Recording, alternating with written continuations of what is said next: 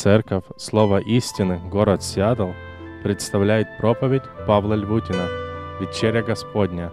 Принципы достойного участия». Действительно, то, о чем мы пели, о чем мы говорили, оно является удивительной вестью, которая раскрывает нам Божью любовь. Если посмотреть на христианство, то христианство оно разделяется на две категории: ложное и истинное христианство, и оно разделяется именно в этой точке отношения к Божьей любви.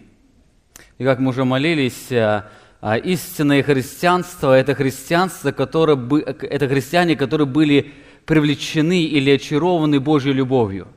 Они пришли в церковь не потому, что Бог обещал устроить их жизнь, Бог обещал решить все их проблемы здесь на земле. Они пришли к Нему, потому что они были очарованы сущностью Его любви.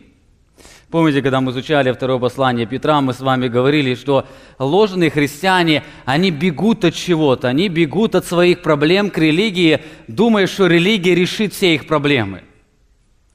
Истинные христиане, они увидели красоту Божьей любви, и они бегут к этой любви. Кстати, наша духовная зрелость или духовное возрастание, она также непосредственно связана с отношением к Божьей любви. Насколько человек будет восхищаться Божьей любовью, настолько он будет восхищаться самим Богом и быть похожим на Него.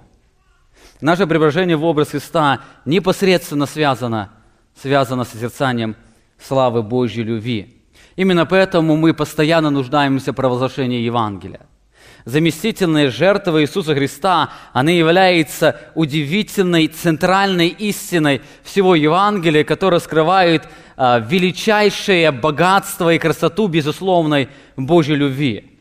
Эта истина, она имеет настолько сверхважное значение в жизни каждого христианина, что Христос повелел каждый месяц, Он не повелел каждый месяц, Он повелел каждый раз участвовать или совершать вечерю Господню для того, чтобы нам постоянно возвращать свое сознание в реальность Евангелия благодати. Именно поэтому наша церковь каждый месяц совершает это таинство для того, чтобы нам вновь и вновь осознавать глубину Божьей любви. Дело в том, что мы очень часто привыкаем к тому, к чему привыкнуть нельзя. Более того, нам свойственно забывать то, что забыть христианам никак нельзя. Именно поэтому Христос повелел ученикам и церкви своей совершать вечерю Господню, для того, чтобы мы могли постоянно помнить о истинной сущности заместительной жертвы Иисуса Христа, для того, чтобы Божья любовь, она больше и больше очаровывала наше сознание. Апостол Павел пишет в 1 Коринфянам 11 главе, 23 стихе: «Ибо я от самого Господа принял то, что и вам передал, что Господь Иисус в ту ночь, который предан был, взял хлеб и возблагодарил, преломил и сказал: примите, едите, сие есть тело мое, за вас ломимое, сие творите мое воспоминание. Также и чаша после вечери, сказал: сия чаша есть новый завет моей крови, сие творите, когда только будете пить мое воспоминание». Обратите внимание, главная сущность или главная цель таинства, этого таинства вечери Господня для того, чтобы наше сознание возвращать в реальность Евангелия. Он ни о чем не говорит здесь, Христос говорит о важном: когда вы это будете, обязательно вспоминайте обо мне, вспоминайте безусловной Божьей любви, которая была явлена во мне на Голгофском кресте. В этом главная сущность этого таинства. Для евреев вспоминать было больше, чем размышлять о каком-то событии. Вспоминать – это значит духовно вернуться назад, чтобы вновь ощутить его реальность и значимость. То, что Христос совершил на кресте, и как оно было реализовано или отражено в нашей жизни, это настолько важно для христиан, что они не должны об этом забывать. Они должны постоянно возвращать твое сознание в эту реальность. Вечеря Господня, оно постоянно возвращает наше сознание к благодати Божьей. Благодати Божьей, в которой была явлена Его любовь и милость.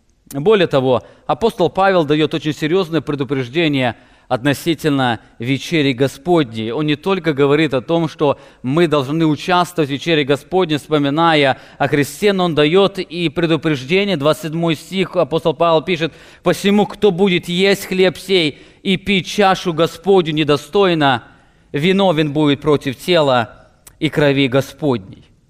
Заметьте, есть два состояния человеческого сердца, которые соприкасаются с этим таинством: достойное и недостойное. Промежуточного состояния нет. Человек, он является или достойным участником, или недостойным. Нет человека, который соприкасается с вечерей Господней, с этим таинством, он где-то находится посредине, он наполовину достоин, наполовину нет. Более того, здесь апостол Павел, он предупреждает, что недостойное участие имеет серьезные последствия.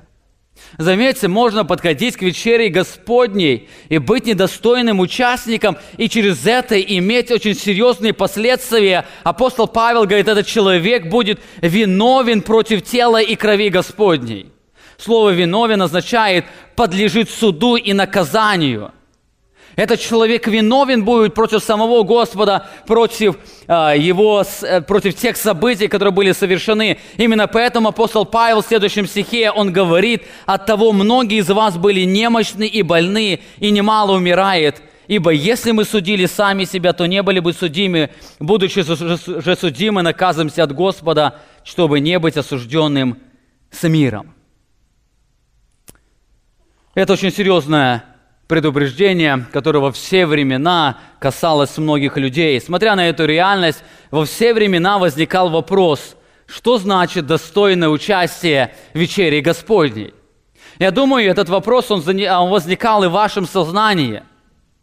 Я не думаю, кто-то из вас, читая эти слова, желает оказаться в этой категории, быть немощным, быть больным, и еще можно умереть от этого. Возникает вопрос: а что значит достойное участие в вечере Господней? Несмотря на ясное библейское учение, ответ на этот вопрос оброс разными традиционными взглядами, которые очень часто христиане принимают за догмы. Некоторые христиане утверждают, что достойное участие – это когда человек имеет мир со всеми людьми. Именно поэтому в христианстве стало принято: перед первым воскресеньем месяца люди идут и стараются примириться. Не все, конечно.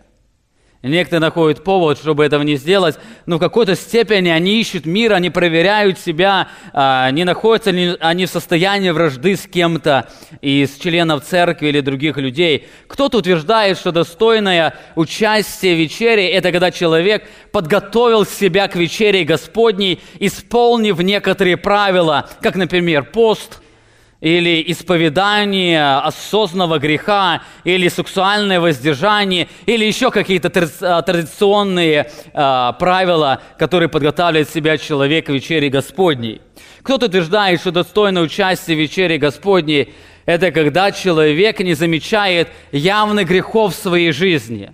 То есть, если он проанализировал свою жизнь, и он увидел, что у него есть явный грех в его жизни, в котором он не получил еще победу, значит, он не может участвовать в вечере Господней. И так далее. Есть очень много различных причин. Очень часто это представление о достойном участии в вечере Господней противоречит сущности Евангелия и способствует к утверждению самого себя.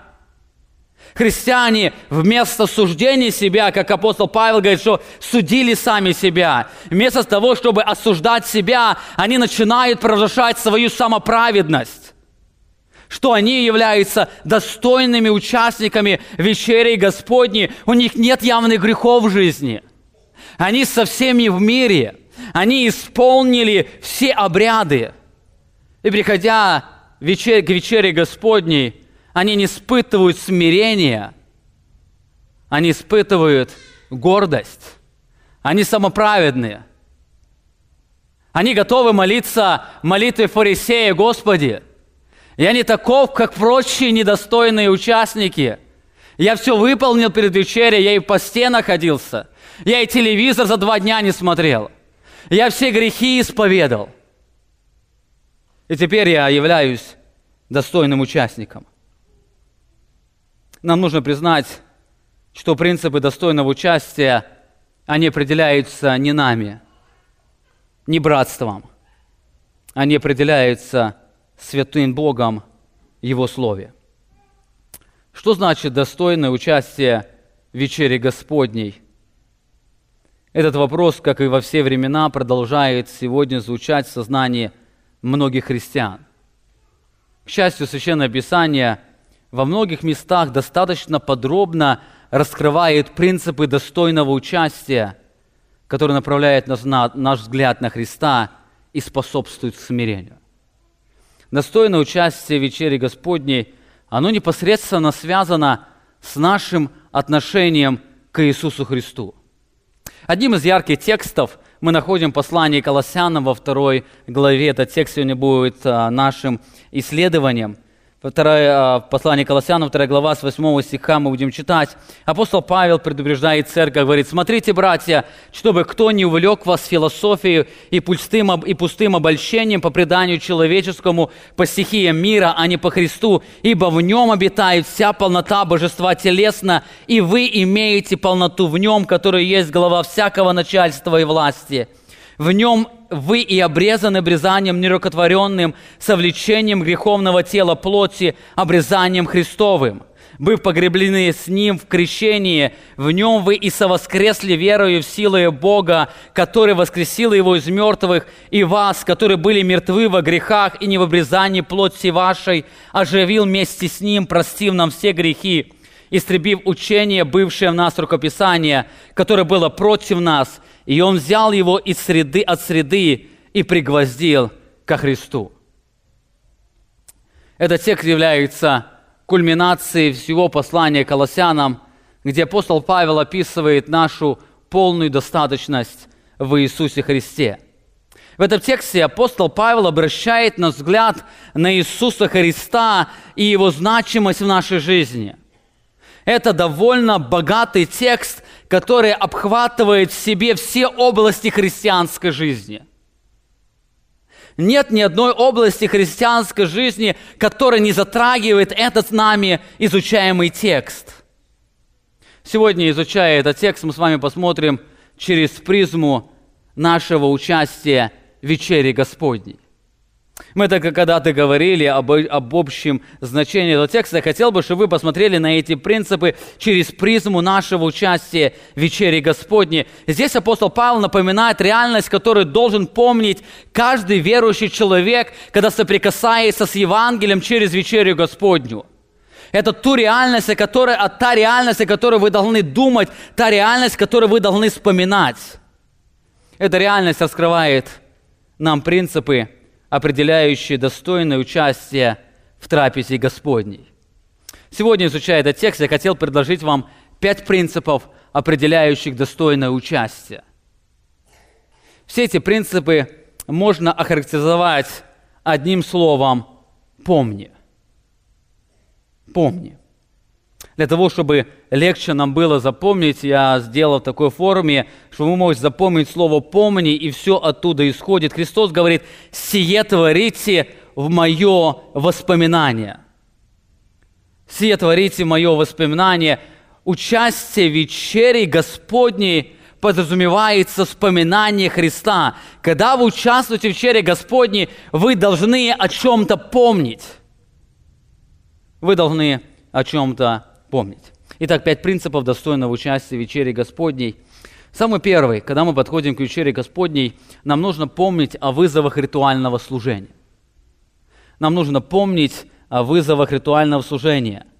Апостол Павел начинает предупреждение с очень важного слова, которое призывает к бдительности колоссян. Он говорит: «Смотрите, братья».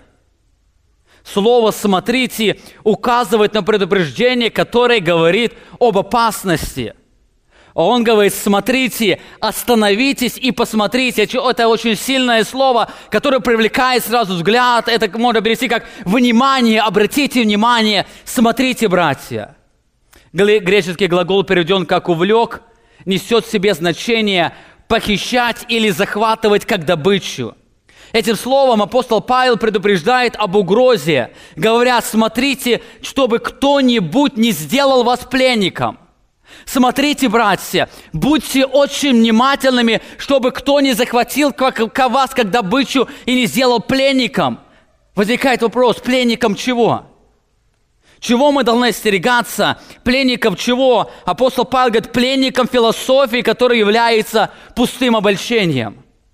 Греческое слово «философия» состоит из двух обычных слов: «филио», что значит «любовь», и «софия», что значит «мудрость». Буквально оно означает «любовь и стремление к мудрости».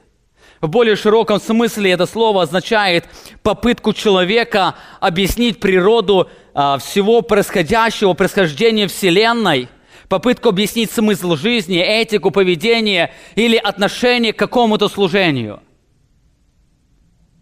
То есть у каждого человека есть своя система ценностей или мировоззрение, что определяет его философию жизни.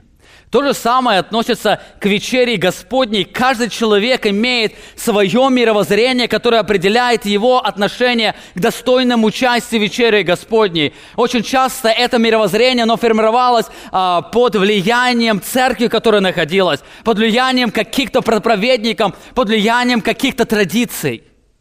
У каждого человека есть это представление, есть это мировоззрение, и есть этот подход, который апостол Павел называет философией. Само слово по себе «философия» никакого зла не несет, потому что каждый человек живет своей философией жизни. Его мировоззрение, его подход ко многим вопросам, он определяет его философию. Проблема заключается в том, что является источником мудрости или философии. Здесь апостол Павел не просто говорит: смотрите, братья, чтобы кто увлек вас философией, но он говорит, о какой философии он имеет в виду, о какой мудрости. Он говорит: оберегайтесь, остерегайтесь философии, источником которого являются предания человеческие или стихия мира, а не Христос. Оберегайтесь этого мировоззрения, источником которого являются или предания человеческие, или традиции мира, но не Христос. Слово «предание» означает традиции или учения, которые передаются от одного человека к другому. Предания человеческие – это традиции или учения, источником которого является сам человек, а не Бог. С годами люди передавали, говорили друг другу, и сформировалась эта традиция, которая очень часто принимаются за догмы. Более того, источником этих традиций или учений является не Божье откровение, а вымысел человека. Выражение «стихия мира» указывает на идеологию этого мира, то есть философию, источником которого являются ценности этого мира. Апостол Павел, он предупреждает, говорит: смотрите, братья, чтобы кто не увлек вас человеческими традициями или ценностями современного мира. Подходя к вечере Господней или говоря о вечере Господней, эти слова, они относятся также. Апостол Павел как бы говорит: смотрите, братья, подходя к вечере Господней, говоря о достойном участии, смотрите, чтобы кто не увлек вас человеческими традициями, человеческим представлением, а не Христом. Апостол Павел, он предупреждает, чтобы кто не был порабощен философией, источником которой не является Христос. Дело в том, что сатана постоянно пытается ослабить действие Духа Святого в жизни христианина. Всякий раз, когда верующий человек, он принимает благодать, сатана пытается превратить эту благодать в законничество. Всякий раз, когда в жизни человека проявляется вера, сатана пытается заменить ее делами. Всякий раз, когда человек, он стремится к смирению, сатана пытается заменить это смирение на ложное смирение. Всякий раз, когда человек стремится к достойному участию, сатана пытается сделать его недостойным участником. Как он это делает? Как он это делает? Одним из сильных инструментов является философия, исходящая из человеческих традиций. Философия, исходящая из человеческой традиции, Именно поэтому очень часто от вечери Господней остается только форма, в которой нет Христа. Именно по этой причине от вечери Господней вместо процесса смирения возникает процесс возвышения и утверждения себя. Апостол Павел предупреждает: смотрите, братья, чтобы кто не увлек вас человеческой философией, а не по Христу. Другими словами, верующие люди должны быть движимы не человеческими традициями, а Христом. Христос должен быть главной сущностью любого служения, включая себя и участие в вечере Господней. Когда мы приходим к вечере Господней, то в центре должен стоять не я, не мое достоинство, не мои победы в этой жизни, не моя способность исполнить какие-то правила. В центре моего внимания должен стоять Христос. Чтобы я не был порабощен этой философией, которая зацикливается на мне, но чтобы мой взгляд, наоборот, оторвать от меня и привести ко Христу. Иисус Христос, повелевая ученикам совершать вечерю Господню, дает очень важный принцип, говоря: «Сие творите в мое воспоминание». Заметьте, в этом повелении Христос не говорит о том, какой хлеб или какое вино нужно принимать. Дая повеление или заповедь вечери Господней, Христос не говорит, сколько хлебов или сколько чаш нужно использовать, одну или чашечки или несколько. Он не говорит об этом. Он даже не говорит, в каком положении нужно принимать участие в вечере Господней, то ли стоя, то ли сидя, то ли возлежа. Он не говорит об этом. Он даже не говорит о посте, исповедании и воздержании. Он только повелевает самое главное: когда подходите к вечере Господней, сие творите мое воспоминание. Он говорит: вспоминайте о Его заместительной жертве. Вспоминайте об этом. Именно это сегодня сатана пытается украсть из этого таинства, используя человеческие традиции. Сегодня многие христиане пытаются тщательно исполнить определенную форму, упуская главную сущность, заповедуемую Христом, духовно возвращаться назад, чтобы вновь пережить значимость и реальность Евангелия. Позвольте мне перечислить вам 3 очень сильных атаки человеческих преданий на вечерю Господню. Их очень много, перечислить только 3. Одной из разновидностей атак человеческих преданий является мистическое отношение к вечере Господней. Это когда не Христос, а само таинство обладает средством действия благодати. Эти люди обычно открывают 6 главу Иоанна и утверждают, что если кто не будет участвовать в вечере Господней, тот не будет иметь жизни в себе. Человек, не участвующий в вечере Господней, может остаться без Христа, отпасть от благодати, как они утверждают. Для них вечеря Господня является инструментом, через что передается Божья благодать. Здесь очень большая проблема. Проблема в том, что эти люди приписывают животворящую силу ритуальному служению, а не Христу. Здесь люди свой фокус вместо Христа, они заменяют на что-то другое. Они меняют фундамент упования. Люди начинают уповать на религиозный обряд, а не на Христа. Эти люди, они пытаются тщательно исполнить вечерю Господню. Они боятся пропустить первое воскресенье, потому что они потеряют Божью благодать. Ведь если они не будут участвовать в вечере Господней, то через несколько месяцев они могут лишиться спасения. Но если год не участвуют, то они точно лишены спасения.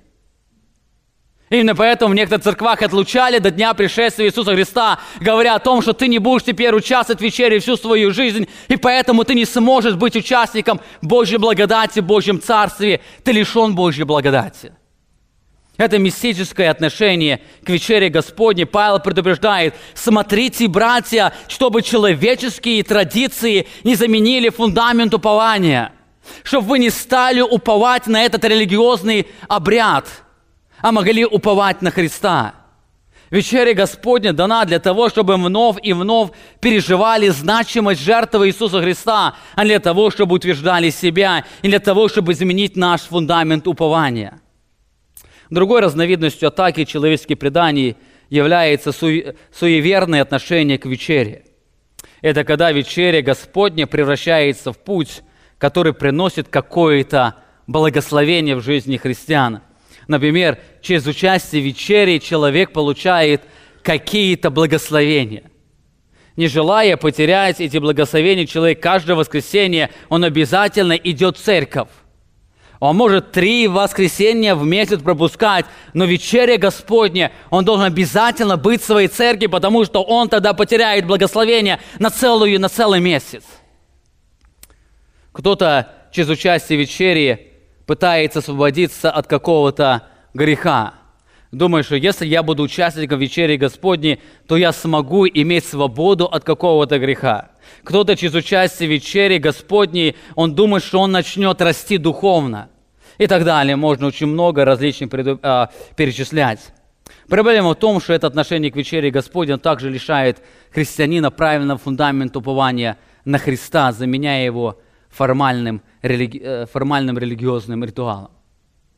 Дело в том, что благословения в жизни связаны не с участием в вечере, а с близкими отношениями с Иисусом Христом.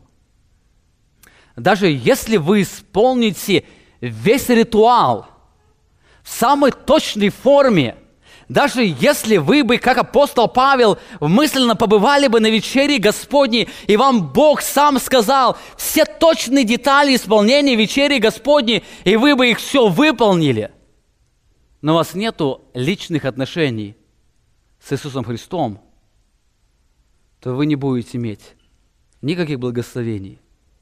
Только все эти исполнения ритуалов, оно превратится в ваше проклятие. Наши благословения, они зависят не от нашего исполнения религиозных обрядов, они зависят от нашего отношения с Иисусом Христом. Именно поэтому Христос говорит: вспоминайте обо мне. Он призывает иметь эти тесные отношения. Духовный рост, он также непосредственно связан с процессом познания Бога в лице Иисуса Христа. Для того, чтобы расти духовно, нету мистического какого-то пути. Вы что-то съели, выпили, вы духовно выросли. Духовный процесс, он связан с духовной пищей. Именно когда Слово о Христе, оно проникает в ваше сознание, когда ваше сознание больше восторгается красотой Божьей любви, тогда вы больше преображаете Его образ. То же самое борьба с грехом, она также является результатом нашего познания Бога в лице Иисуса Христа. Мы настолько сильны, мы настолько имеем способность побеждать грех, насколько мы знаем самого Иисуса Христа и живем процессом познания Его. Именно поэтому апостол Павел призывает нас смотреть и уповать на Христа, а не на религиозные ритуалы.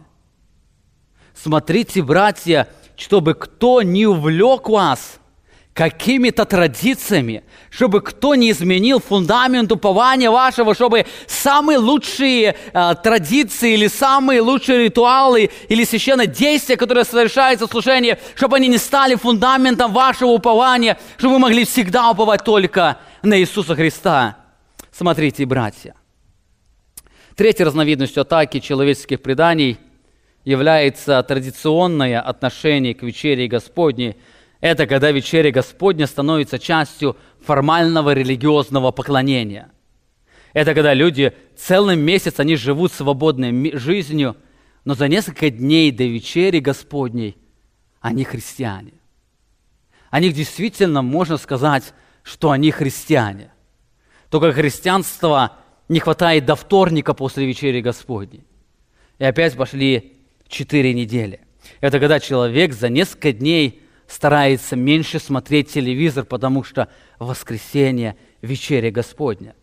Это когда человек перед вечерей Господней старается примириться со всеми святыми. Он за несколько дней до вечери делает анализ себя, исповедуется во всех грехах и пытается оставить их хотя бы до вечери Господней.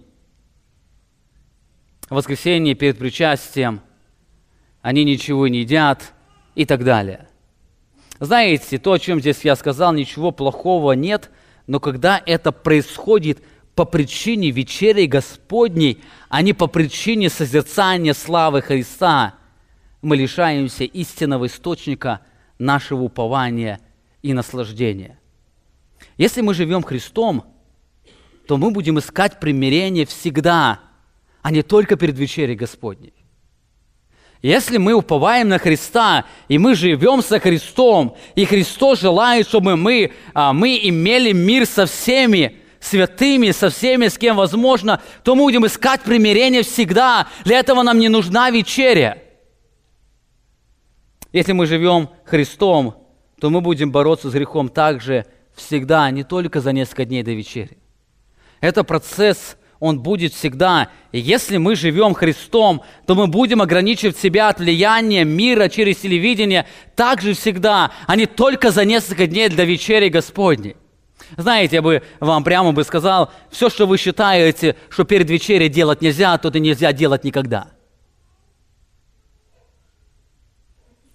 У Христа нету грех первого воскресенья, а понедельник это уже не грех.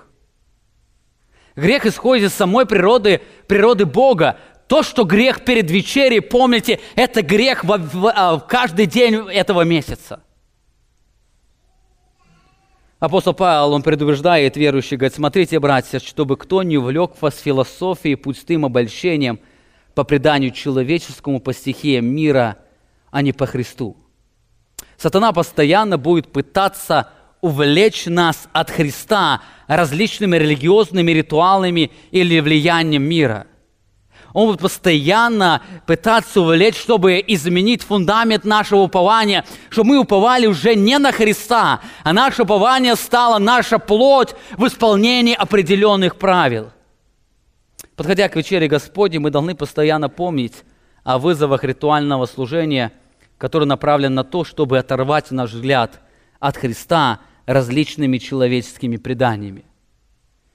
Вечере, главной вечере, это наш взгляд, обращенный на Христа, а все остальное – это форма, помогающая нам переживать значимость и радость Евангелия. Все остальное – это форма, главное, наш взгляд, увлеченный Христом. Итак, это первое. Когда вы подходите к вечере Господней, всегда проверяйте себя. Помните о вызовах ритуального служения. Мы постоянно находимся в этой опасности, когда наше упование вместо Христа, оно перебрасывается куда-то. Наше упование, что мы сегодня являемся достойниками, достойными участниками, потому что мы не пили, не курили, не блудили этот месяц. Именно поэтому подходим сегодня, и мы достойные участники. И здесь взгляд опять основывается на себе. Я вижу себя, я провозглашаю себя в этой вечере Господней, но не значимость Христа. Итак, это первый очень важный фактор, главный фактор. Во-вторых, подходя к вечере Господней, осознайте абсолютное превосходство Христа. Апостол Павел говорит: смотрите, братья, чтобы кто не увлек вас философией, пустым обольщением, по преданию человеческому, по стихию мира, а не по Христу. 9 стих: ибо потому что в нем во Христе обитает вся полнота божества телесно. В этом заявлении апостол Павел призывает нас постоянно быть влекомым Христом. Он говорит: всегда смотрите на Христа, будьте влекомы Христом, уповайте на Христа, уповайте на мудрость, которая исходит из Христа. Смотрите, братья, чтобы кто не увлек вас философией или мудростью, которая исходит из человеческих преданий, а не по Христу. Почему мы должны смотреть постоянно на Христа? Почему мы должны постоянно смотреть на откровение, которое дано нам во Христе? Почему мы должны всегда уповать на Христа? Апостол Павел говорит: потому что в нем обитает вся полнота телесна, божества телесно.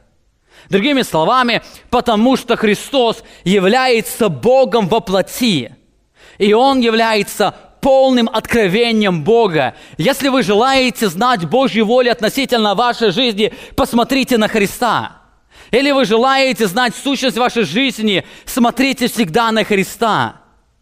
Он приводит 3 доказательства этого факта. Во-первых, апостол Павел упоминает о его божественной сущности. Он говорит, что в нем обитает божество.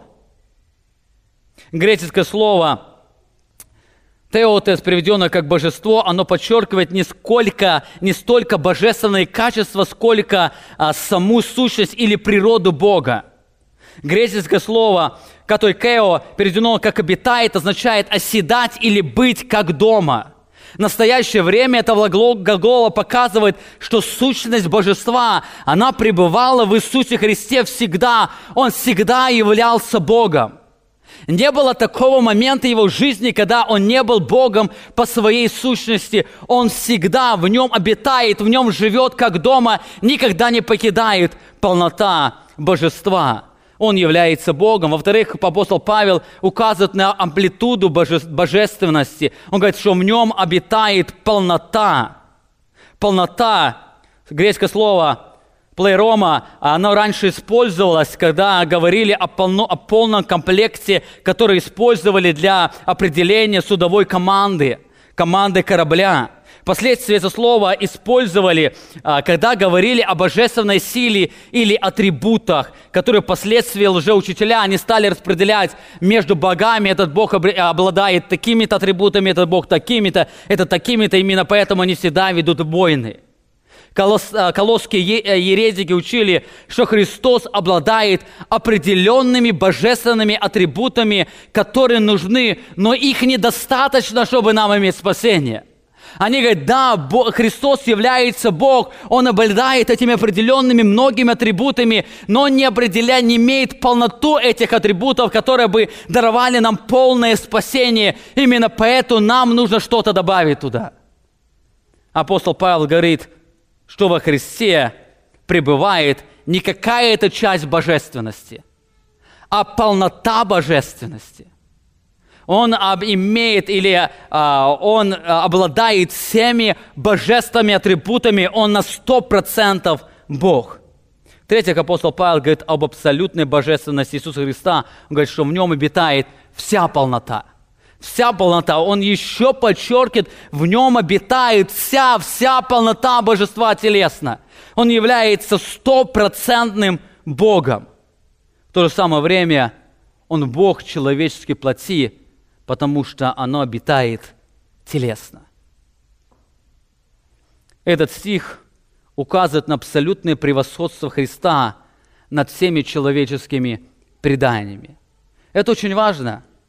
Участие в вечере Господней мы должны фокусировать свой взгляд не на качестве хлеба и вина, не на порядок церемоний, не на соблюдение определенных правил, а на Христа, потому что Христос абсолютно превосходит все религиозные обряды, связанные с совершением этого таинства.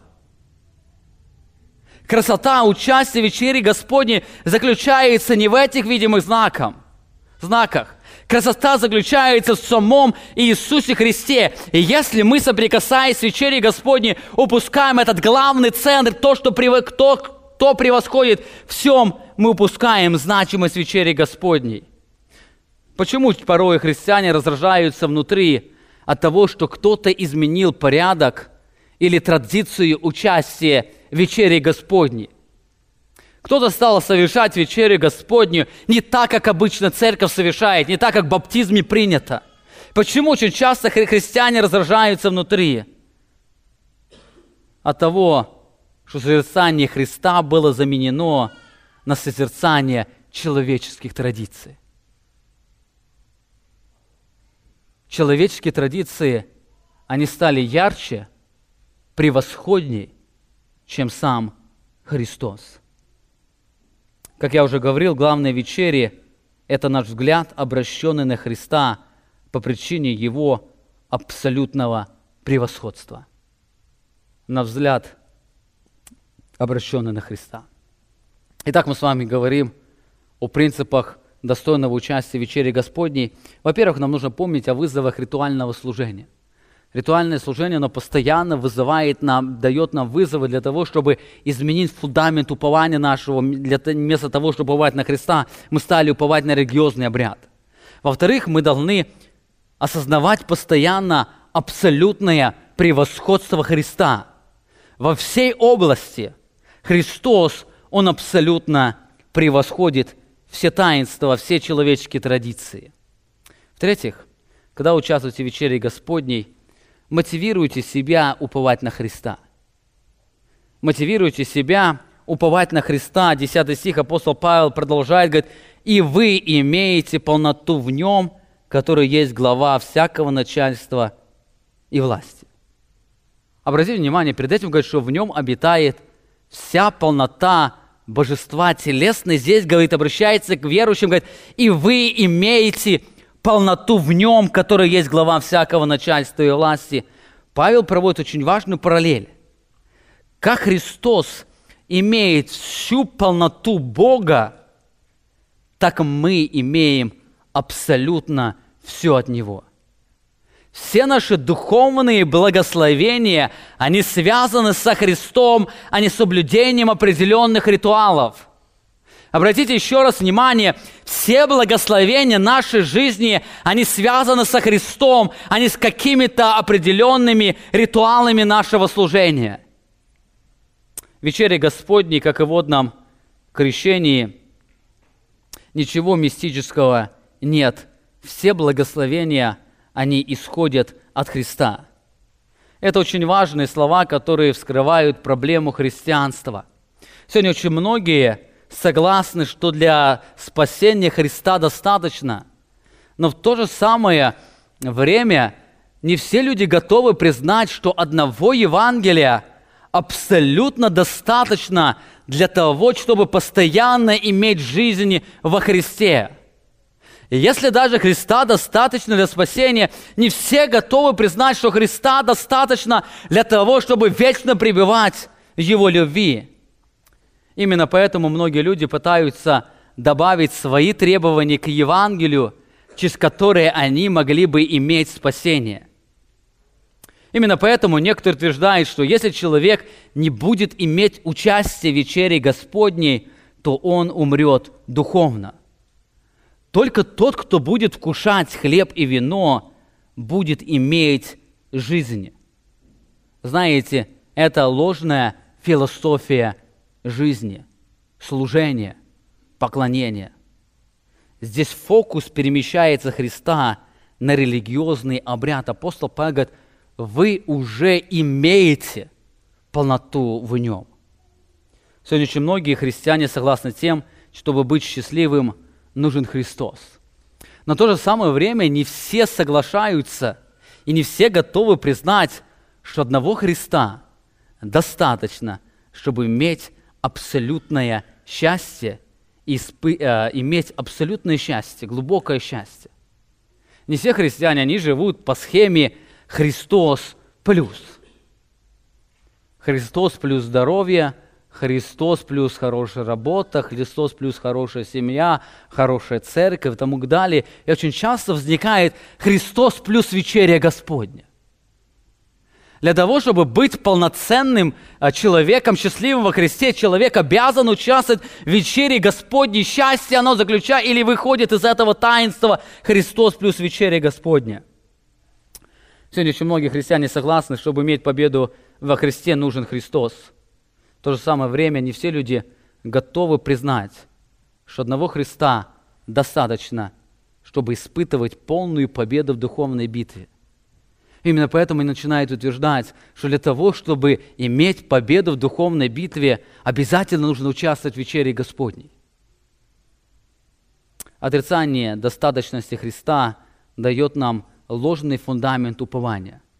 Апостол Павел напоминает верующим, что они уже имеют все необходимое для жизни и благочестия, и они это имеют во Христе. Христос является упованием христиан. Вы помните, мы изучали первую главу послания, второго послания Петра, и он говорит, что вы имеете, от божественной силы вы имеете все необходимое для жизни и благочестия, и вы это все имеете не через какой-то ритуал, а вы все это имеете через познание, призвавшее вас славой и благостью, которое нам даровано драгоценное обетование. Вы все это имеете. И вы имеете это все во Христе через познание Его. Послание к евреям мы читаем, 12 глава, 3 стих. Автор говорит, «Помыслите о претерпевшем такое над собой поругание от грешников, чтобы вам не изнемочь и не слабеть душами вашими». Заметьте, здесь автор, он постоянно призывает, постоянно смотрите на Христа. Не сводите своих взор с Христа. Всегда смотрите на Христа, смотрите, чтобы это ритуальное служение, оно не заменило Христа и не прибавило что-то ко Христу, потому что во Христе мы уже имеем всю полноту. Всю полноту. Итак, посмотрели на третий очень важный принцип. Мотивируйте себя уповать на Христа. Помните, Он абсолютно превосходит все, и поэтому мотивируйте себя уповать на Христа. Четвертый очень важный принцип. Подходя к вечере Господней, напоминайте себе Евангелие благодати. Подходя к вечере Господней, всегда напоминайте себе Евангелие благодати. Апостол Павел в 11 стихе продолжает: «И в нем вы, и обрезаны обрезанием нерукотворенным, со влечением греховного тела плоти, обрезанием Христовым, вы погреблены с Ним крещением, и в Нем вы и совоскресли силою, веруя в силу Бога, который воскресил Его из мертвых, и вас, которые были мертвы во грехах и необрезании плоти вашей, оживил вместе с Ним, посадив, простив нам все грехи». Здесь Павел раскрывает несколько очень важных граней нашего спасения. Во-первых, апостол Павел показывает, что наше спасение не зависит от исполнения определенных человеческих обрядов. Наше спасение, оно совершенно не зависит от исполнения определенных человеческих обрядов. Здесь апостол Павел использует несколько важных действий, которые связаны с нашим спасением. И все эти действия человек совершить совершенно не может. Обратите, во-первых, он говорит: вы обрезаны обрезанием нерукотворенным. Вы обрезаны обрезанием нерукотворенным. Это то обрезание, которое человек совершить не может. Именно поэтому он говорит, что оно нерукотворенное, оно не сделано человеческими руками. Это обрезание сердца. Оно не может совершаться человеческими руками. Именно поэтому это обрезание, оно нерукотворенное. Более того, он говорит, что вы не сами себя обрезали, кто-то вас обрезан, вы были обрезаны. Но здесь и человеческие руки были связаны. Никто не может обрезать человеческое сердце. Когда некоторые люди пытаются что-то добавить к спасению человека, что-то добавить ко Христу, человек что-то может сделать для своего спасения. Первое, если он хочет что-то сделать для своего спасения, пусть попробует обрезать свое сердце. Никогда он не сможет сделать. Более того, он говорит, вы были погреблены с Ним.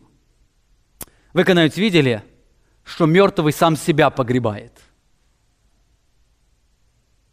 Такого чуда еще, наверное, на земле не было никогда. Всегда кто-то погребает мертвого. И он здесь говорит, что вы были погреблены, потому что вы были мертвы. Сам человек не может себя похоронить. Кстати, аналогия крещения, она, кстати, об этом также говорит. Всегда, когда происходит крещение, кто-то крестит. Не сам человек себя окунает. Именно поэтому Христос сказал, что вы будете свидетелями, идите, научите все народы, крестя их. Он повелевает, что кто-то будет кого-то крестить. Это опять показано, что наше спасение, оно не связано с какими-то нашими человеческими обрядами. Оно связано с Богом, вы погреблены с Ним. Более того, Он 2 раза в этом тексте упоминает о животворении или воскресении, вы совоскресли с Ним. Тем более, если сам себе мертвец не может похоронить, то тем более сам себе мертвец не может воскресить. Он не в силах это сделать. Это действие было извне. Написано, вы совоскресли в силу Бога. Бог оживил вместе с Ним. Это было действие извне. Здесь апостол Павел очень ясно показывает, что в деле спасения человеческим заслугам места нет. Спасение – это дар Божий, а не награда за отклик человеческой души. Подходя к вечере Господней, мы должны постоянно помнить Евангелие благодати. Мы спасены не через соблюдение каких-то ритуалов, мы спасены через действие Божьей благодати. Бог нас обрезал, мы были погреблены с Ним, и мы были воскресены. И все это сделал Бог через Духа Святого. Во-вторых, апостол Павел, он очень ясно показывает, что наше спасение очень часто связано со Христом. Обратите внимание, он несколько раз делает ударение. 11 стих говорит, в нем вы и обрезаны обрезанием нерукотворенным. И не где-то это было, происходило извне. Это произошло в Иисусе Христе. Быв погреблены с Ним в крещении, Он опять делает это ударение, что это было соединение со Христом, мы были со Христом, в Нем вы и совоскресли верою. Опять мы воскресли в ком? В Иисусе Христе. Обратите внимание, как вся наша духовная жизнь, она связана с Иисусом Христом. Наше сердце было обрезано во Христе, мы со Христом были погреблены, мы со Христом воскресли, к Ефесянам написано, мы с Ним даже посажены на небесах. Мы от Христа никуда. Мы всегда со Христом. Именно все наши победы, они связаны с нашим упованием на Христа. Если мы теряем из взгляда Христа, мы теряем это Евангелие благодати, и мы начинаем утверждать себя, возрастая в гордости. Все эти действия, они связаны не с нашими усилиями, а с Божьей победой в Иисусе Христе. Это сущность Евангелия, которую мы должны постоянно проповедовать себе. Мы должны постоянно уводить свой взгляд от себя и направлять его ко Христу. Мы привыкли всегда полагаться на себя. Именно поэтому апостол Павел или Христос, Он заповедал нам совершать вечерю Господню для того, чтобы нам постоянно взгляд отодвигать от себя и направить ко Христу. Но мы в своей сущности настолько искусны. Мы даже умудряемся вечерю Господню превратить в утверждение себя, а не чтобы смотреть на Христа. То Евангелие благодати, о котором пишет апостол Павел, оно приводит нас к смирению и учит нас любить и восхищаться Христом. Апостол Павел пишет, 2 глава, 8 стих Ефесянам, «Ибо благодать вы спасены через веру, сие не от вас, Божий дар, и не от дел, чтобы никто не хвалился». Участие в вечере Господней непосредственно связано с проповедью Евангелия благодати. Именно поэтому Христос сказал, «Ибо всякий раз, когда вы едите хлеб сей и пьете чашу сию, смерть Господню возвещаете, доколе Он придет». Участие в вечере Господней связано с проповедью Евангелия благодати. Мы становимся проповедниками Евангелия благодати в первую очередь сами себе. Мы нуждаемся в этом Евангелии. За время мы начинаем бывать на себя, и Бог вводит нас в эту комнату, где вновь провозглашается слава Евангелия. И Он желает, чтобы мы стали проповедниками для своего сердца. Мы постоянно помнили, что наше спасение, наши все благословения, они связаны со Христом, с нашим взглядом на Христа. Итак, мы с вами посмотрели на 4 очень важных принципа. Во-первых, подходя к вечере, помните о вызовах ритуального служения. Во-вторых, осознайте абсолютное превосходство Христа. В-третьих, мотивируйте себя упованием на Христа. В-четвертых, мы с вами сейчас говорили, напоминайте себе Евангелие благодати. И последнее, очень-очень важное, мы подходим к сердцевине нашего вопроса достойного участника. Подходя к вечере Господней, исповедуйте свое достоинство во Христе. Подходя к вечере Господней, исповедуйте свое достоинство во Христе. То есть наше достоинство участия в вечере Господней определяется не исполнением определенных правил, не с определенной нашей зрелостью, не с определенными духовными победами, которые мы совершили в нашей жизни, а с осознанием нашего достоинства во Христе. Другими словами, мы достойные участники только потому, что мы во Христе. Сами по себе ни в коем случае. Сами по себе мы недостойны. Мы достойны, потому что мы во Христе. 13 стих. «И вас, которые были мертвы во грехах, в необрезании плоти вашей, оживил вместе с Ним, простил нам все грехи, истребив учением бывшее нас рукописание, которое было против нас, и Он взял его от среды и пригвоздил ко Христу». Прилагательное здесь все, говоря, простил нам все грехи, подчеркивает, что в день рождения свыше Бог простил нам не только грехи, которые мы исповедовали, не только грехи, которые мы совершили, но грехи, которые мы совершим в своей жизни. Бог простил нам прошлые, настоящие и будущие грехи. Бог простил нам все грехи. Понимание этого исходит из осознания сущности заместительной жертвы Иисуса Христа. Бог взял все наши не мнимые, а реальные грехи, возложил их на Христа и превоздел ко Христу, чтобы дать нам полное прощение. И именно об этом апостол Павел, он говорит, что наши все грехи, которые были против нас, и все это наказание он взял, возложил на Христа и превоздел ко Христу, для того, чтобы мы имели полное прощение. Полное прощение. Именно об этом проповедует таинство Вечери Господней. Христос сказал, Матфея 26 глава, 27 стих, «Ибо сие есть кровь моя Нового Завета за многих изливаемая в оставление грехов». Вечеря Господня провозглашает, что Бог Отец поставил Христа в положение грешника, вменяя ему его грех и принял его смерть как уплату за грех. На кресте Христос принял Божий гнев и удовлетворил все требования Божьего закона к тем, за кого Он умер. Через смерть на кресте Бог даровал нам полное прощение.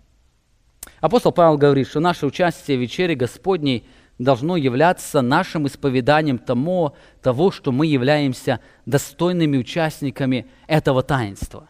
Он говорит, посему, кто будет есть хлеб сей и пить чашу Господней недостойно, виновен будет против тела и крови Господней. Да испытывает же себя человек, и таким образом пусть ест от хлеба сего и пьет из чаши сей. Смотря на эти слова, можно сделать вывод, что каждый человек, когда он участвует в вечере Господней, он провозглашает, что он является достойным участником трапезы Господней. Апостол Павел так и говорит, да испытывает себя человек, и если он видит себя достойным, пусть ест и пьет от хлеба сего из чаши сей.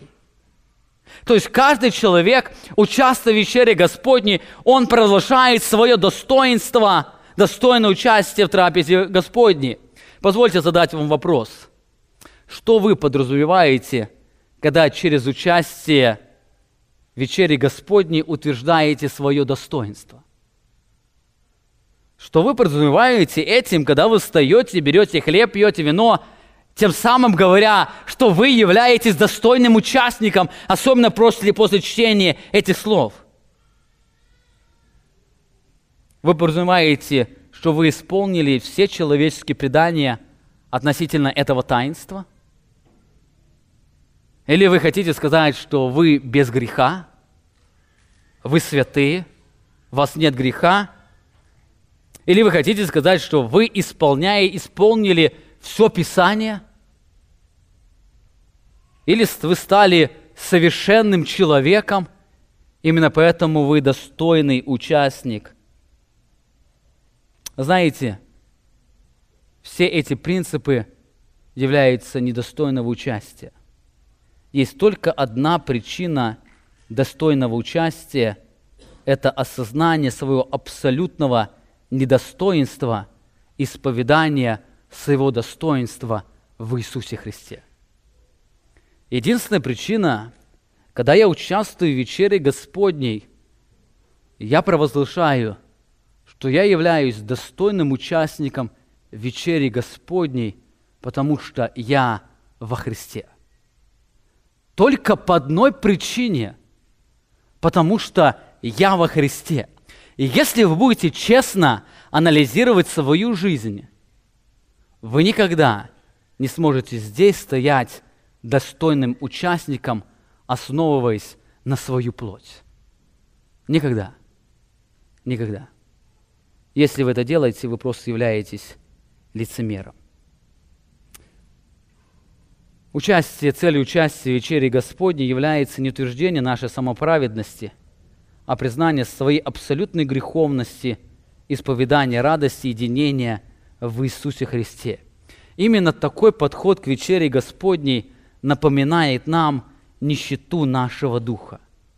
Именно поэтому достойное участие в вечере Господней, оно связано только с переживанием более глубокого осознания сущности Евангелия.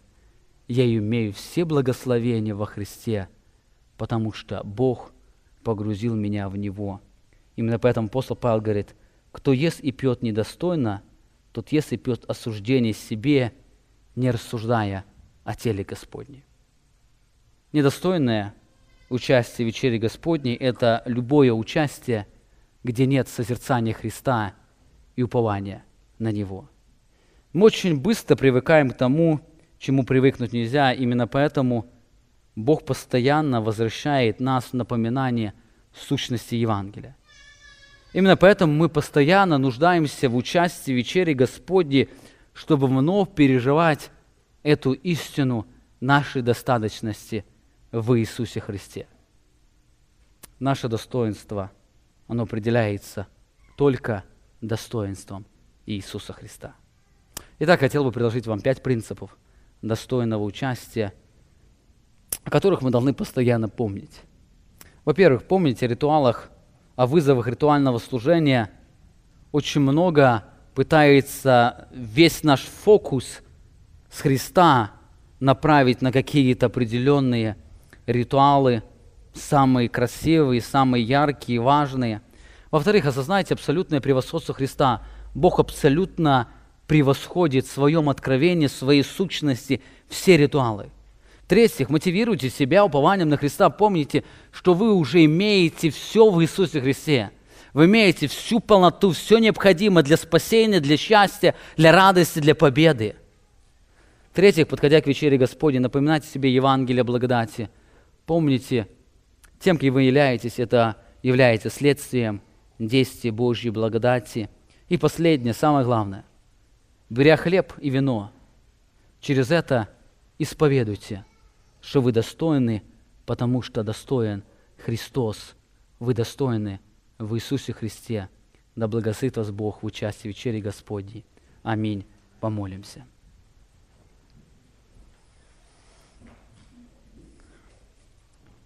Дорогой, чудный, великий Господь, как Ты велик в своей сущности, как Ты велик в своей благодати, как Ты велик в своей премудрости.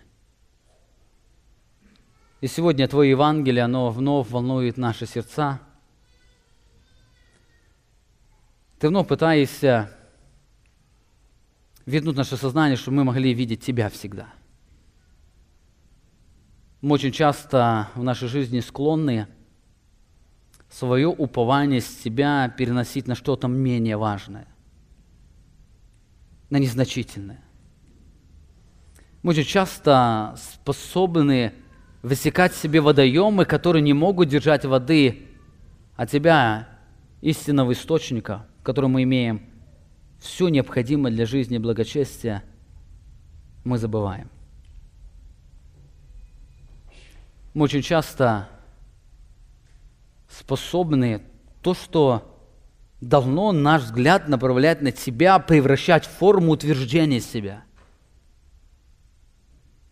Я прошу Тебя сегодня за каждое сердце, за мое сердце, за сердце братьев и сестер по местной церкви, даруй нам, подходя к вечере Господней, иметь смиренное сердце, подходя к вечере Господней, чтобы мы могли вновь напоминать себе Евангелие благодати, вновь провозглашать Твою красоту, красоту Твоей милости, любви. И мы могли помнить, что мы недостойные участники, но мы соприкасаемся с Твоей вечерей только потому, что Ты даровал нам всю полноту. Даруй, чтобы участие в вечере Господней, оно было исповеданием нашего достоинства в Тебе. Мы достойны, потому что Ты безгрешен. Мы достойны, потому что Твоя праведность, она в нас. Мы сегодня можем соприкасаться с вечерей Господней и не быть осужденными по причине того, что мы в Тебе и уповаем на Тебя. Даруй постоянно наш взор обращать на Тебя, нашего великого, чудного Бога. Всколыхни наши сердца, даруй нам вновь ярко зажечься осознанием Твоего абсолютного превосходства и нашей достаточности Тебе. И вся Церковь скажет Аминь. Вы прослушали проповедь пастора Павла Львутина.